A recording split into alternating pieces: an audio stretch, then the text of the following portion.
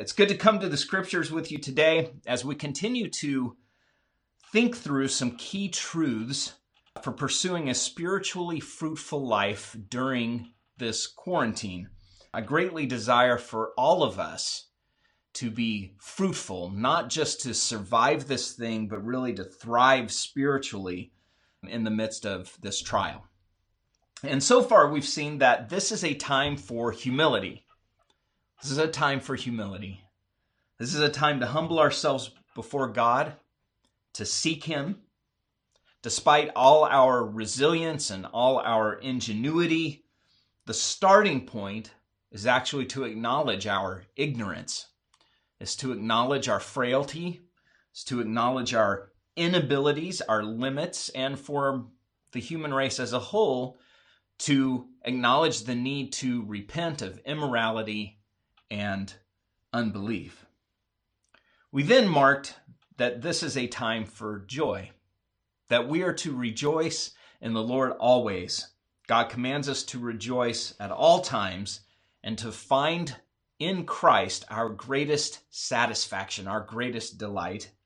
And so to know peace that surpasses all understanding, to know what it means to be free from anxiety and a freedom that transcends whatever circumstances we find ourselves in. And I made the point that there is a relationship between humility and joy, that humility produces joy. Humility is the soil in which joy grows. That is, that we can only really know joy if we humble ourselves before God. Today, I want to continue to build on these by adding contentment. Contentment. This is a time for contentment. And like humility is the soil from which joy springs, joy is the tree that bears the fruit of contentment.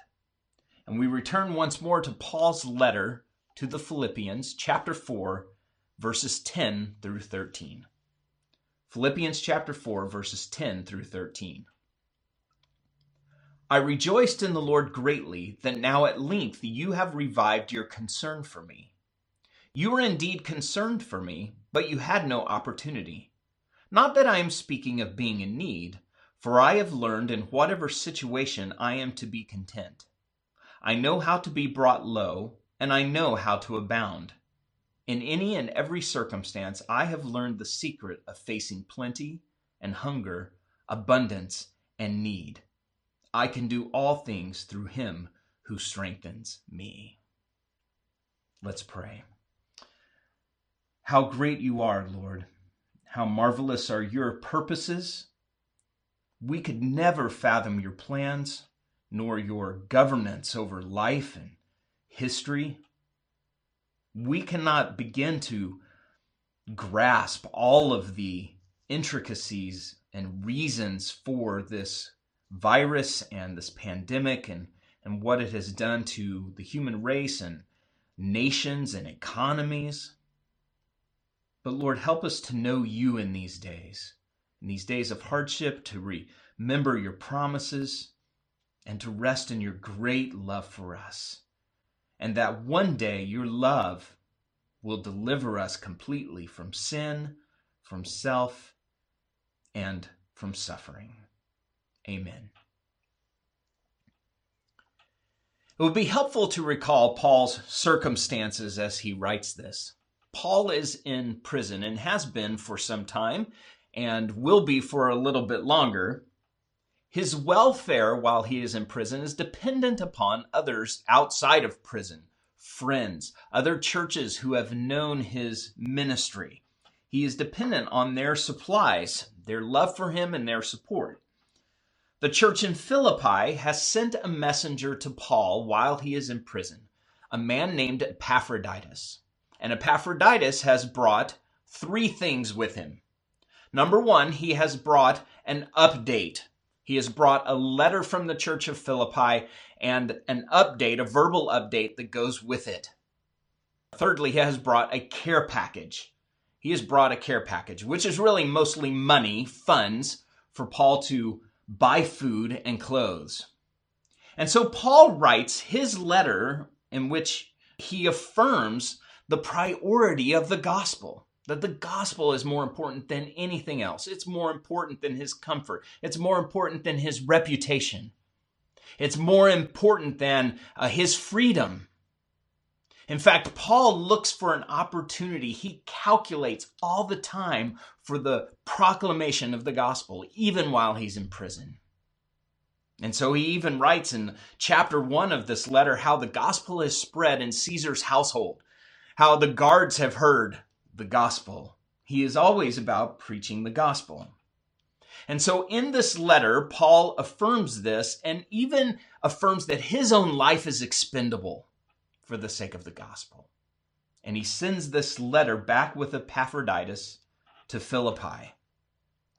It is in this situation, at the closing of this letter, that Paul includes a word of thanks to the Philippians for this gift that they have sent to him with Epaphroditus. And he explains why he's grateful for it, and he reveals the true source of his endurance. He has learned to be content. He has learned to be content. And you know what? We can be content too. We can be content too. You can know contentment, real contentment.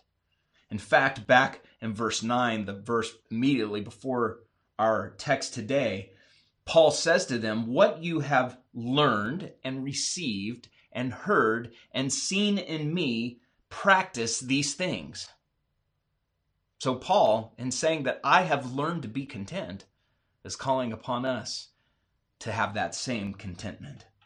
And according to this text, you can know contentment, first of all, even when people fail, whether you have a lot or a little, and you can know contentment because Christ strengthens you. So first, verse 10, you can know contentment even when people fail. Now, notice before anything else that Paul is doing exactly what he has commanded us to do back in verse 4. Rejoice in the Lord always. What does Paul say here in verse 10? I rejoiced in the Lord greatly. The cause for his joy is the Philippians' renewed concern for him. A concern that has been, from Paul's perception, missing at length. For a lengthy time, he has received no support from them and no word from them. Now, he acknowledges that they were indeed concerned for him and that they just did not have the opportunity to show it. In other words, Paul is acknowledging, Philippians, I know you were concerned for me, but you lacked the ability to overcome whatever obstacles were keeping you from helping me. Paul knows this is the case, I think, because Epaphroditus has told him. That's part of Epaphroditus' report. He has shared with him, Paul, we desired to help you. We desired to help you way before now, but we just weren't able to get to you.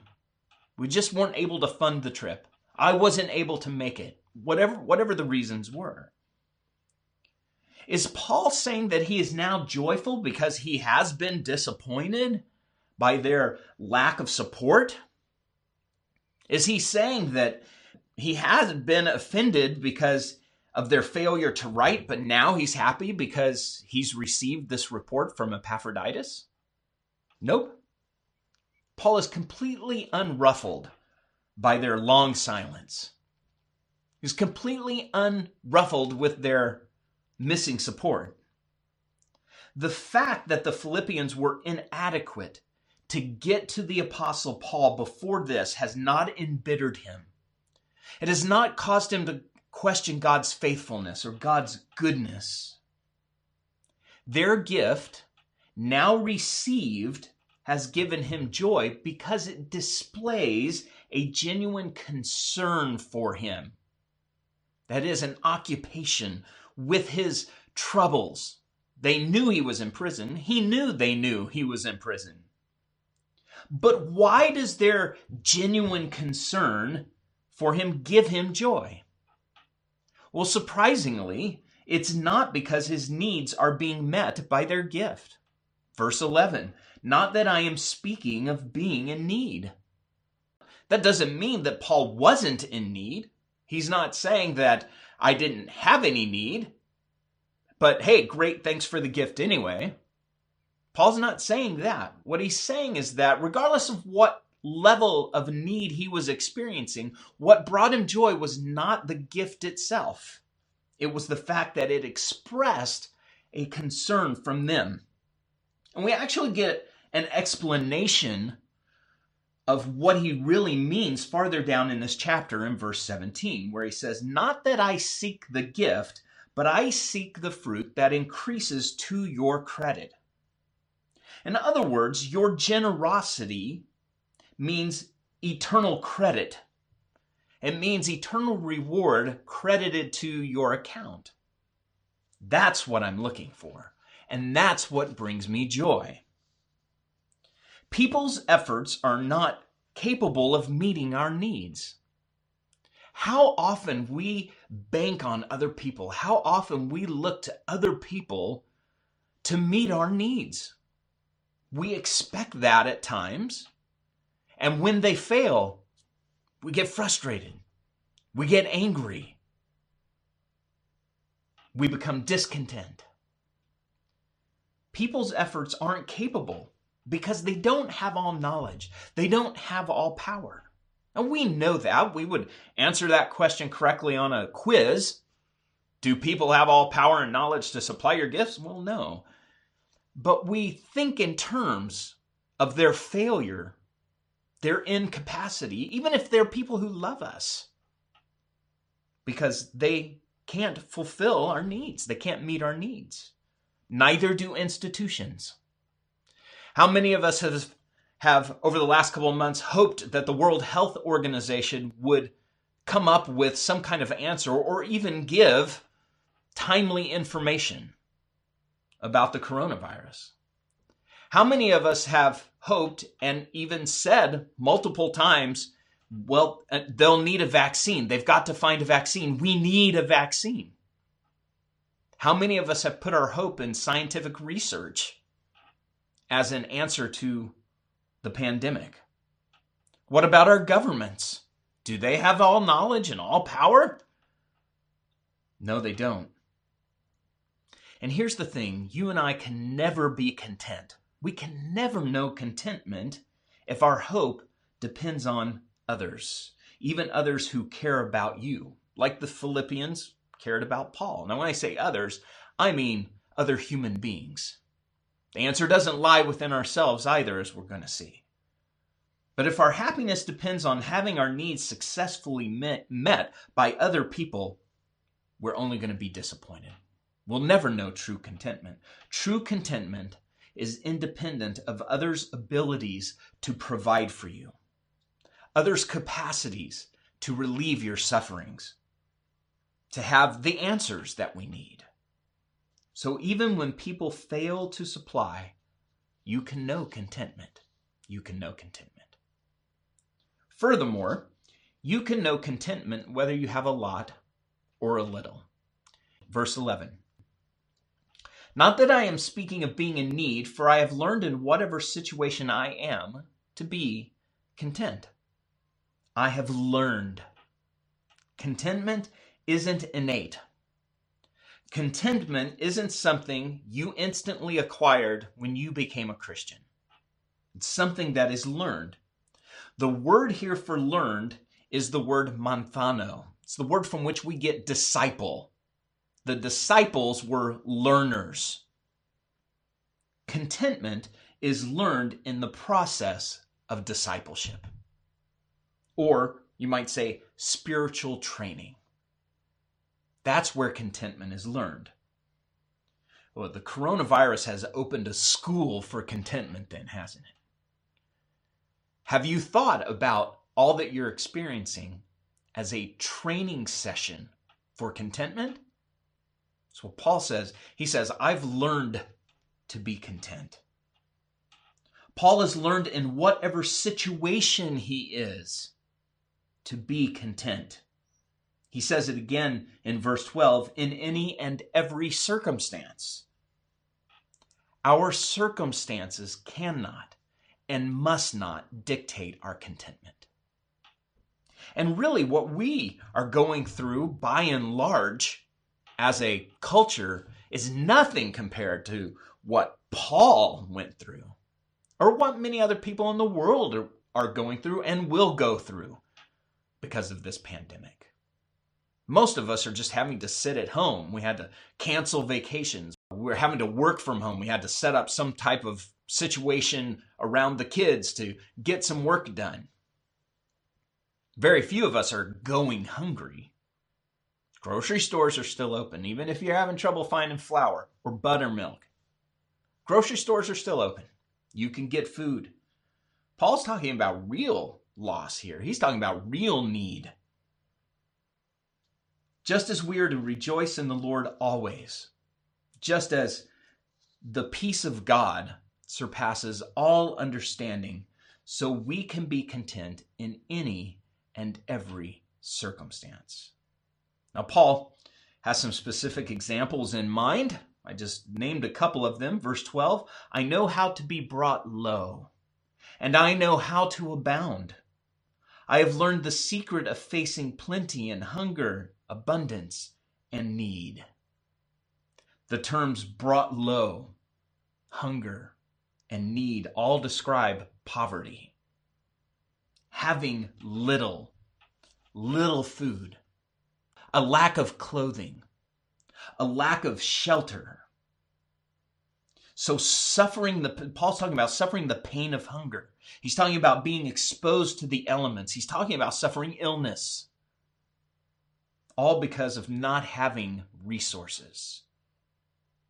Likewise, these other terms, to abound, plenty, and abundance, all describe having a lot, being well supplied, being filled even, satiated, having a bed and a hot shower. Paul is saying he knows both. He experienced both in ministry. And we have more records of Paul's sufferings because I think that was more the norm for Paul. But there were times when Paul had nice meals, when he was hosted by friends in churches that supplied his needs, and I'm sure cooked big meals and had people over to hang out with the Apostle Paul and learn from him. He knew what it was to enjoy blessing. But Paul says he knows both and that he has learned to be content in both, in all circumstances. And that does bring up the question, why does Paul mention being content in plenty and in abundance? I mean, that would be obvious, wouldn't it? It's possible that Paul is implying that even with plenty, it is possible to be discontent. And we know that to be true. Having abundance does not necessarily ensure contentment.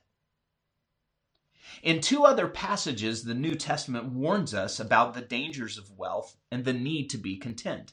Paul in 1 Timothy chapter 6, verses 6 through 10 writes this, But godliness with contentment is great gain, for we brought nothing into the world, and we cannot take anything out of the world. But if we have food and clothing, with these we will be content. But those who desire to be rich fall into temptation, into a snare, into many senseless and harmful desires that plunge people into ruin and destruction. For the love of money is a root of all kinds of evils. It is through this craving that some have wandered away from the faith and pierced themselves with many pangs. The writer of Hebrews exhorts us in Hebrews chapter 13, verse 5, Keep your life free from love of money and be content with what you have, for he has said, I will never leave you nor forsake you. So there are these warnings about going after wealth, going after money. And Paul isn't just talking about greed. The writer of Hebrews is not just talking about greed. But it is talking about a love of money and accumulation and resting on those things, depending upon those things, going after those things. But I think in the context of Philippians chapter 4, Paul isn't warning against the love of money. He is simply making the point that true contentment doesn't fluctuate when abundance is lost. That true contentment is steady regardless of circumstances. The content person can enjoy plenty, but doesn't become disappointed, embittered, disillusioned, and angry when they are brought low, when they are facing hunger and need. The believer is to find his or her contentment in something other than what they possess or what they lack.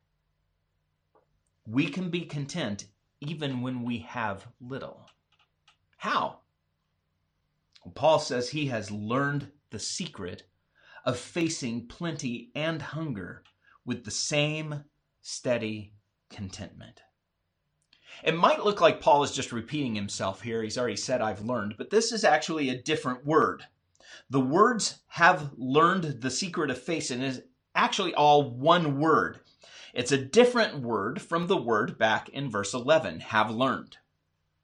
This word here has to do with gaining insider knowledge and insight. Essentially, Paul is saying, I've got the inside track on abundance and need, what it means to experience both, and how to be content in both. And verse 13 tells us the secret. I can do all things through him who strengthens me. So you can know contentment even when people fail. You can know contentment whether you have a lot or a little. And thirdly, you can know contentment because Christ strengthens you. You can know contentment because Christ strengthens you. Verse 13 is not just an inspirational cat poster. It is not a positive thinking slogan. Nor is it a promise that you can somehow rise above all suffering and accomplish any feat. This verse sometimes is taken and twisted into a claim that you see through God's power, you can attain wealth and you can attain comfort and you can somehow overcome all of the obstacles to self-fulfillment. I can do everything through Christ who gives me strength. Paul says this in a context. The all things have to do with enduring need, going without. That's what Paul means. I can do all of this and remain joyful because I am content. We know from verse 5 that the Lord is at hand. The Lord is near. The Lord Jesus, who is near you, also strengthens you. That's what Paul's saying. He's saying that in my deepest need, in my greatest lack, it is Christ who strengthens me. And that's not because he's an apostle. It's because he belongs to Christ. And you belong to Christ. And I belong to Christ. We can know this same contentment because Christ strengthens you and Christ strengthens me. We don't know contentment because we grit our teeth and bear it. We do not know contentment because we pull ourselves up with positive thinking. Now, I'm not saying we should give in to brooding and dark thoughts and those kinds of things, but I'm saying the answer does not lie within ourselves. We can be content with little.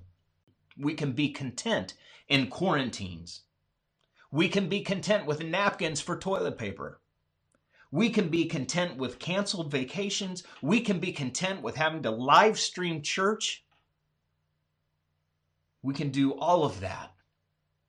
All of these things because Christ strengthens us as we keep him the center of our desires and joy. I know that there is a variation of suffering. Some of us are just getting by just fine. We're working at home. We've got the kids. We're able to have food delivered. everybody's healthy. I know some of you have been sick. I know some of you are more anxious. The income is not going to come as easily. Or maybe it is that you have a person at home with a disability and you're used to having care and support that you're not getting right now. We can be content. We are called to be content, to find our center, our joy in the person of Christ. It is Christ who strengthens you, and I want you to know his strength today and this week and for the remainder of this time. Let us cry with the psalmist in Psalm 73, verses 25 through 28. Whom have I in heaven but you? And there is nothing on earth that I desire besides you. My flesh and my heart may fail, but God is the strength of my heart and my portion forever. For behold, those who are far from you shall perish. You put an end to everyone who is unfaithful to you. But for me it is good to be near God. I have made the Lord God my refuge, that I may tell of all your works. There you go. Asaph, the writer of the psalm, he understood, didn't he? Make the Lord God your refuge today and this week. The elders of Crossway continue to pray for you all as we pray for each other.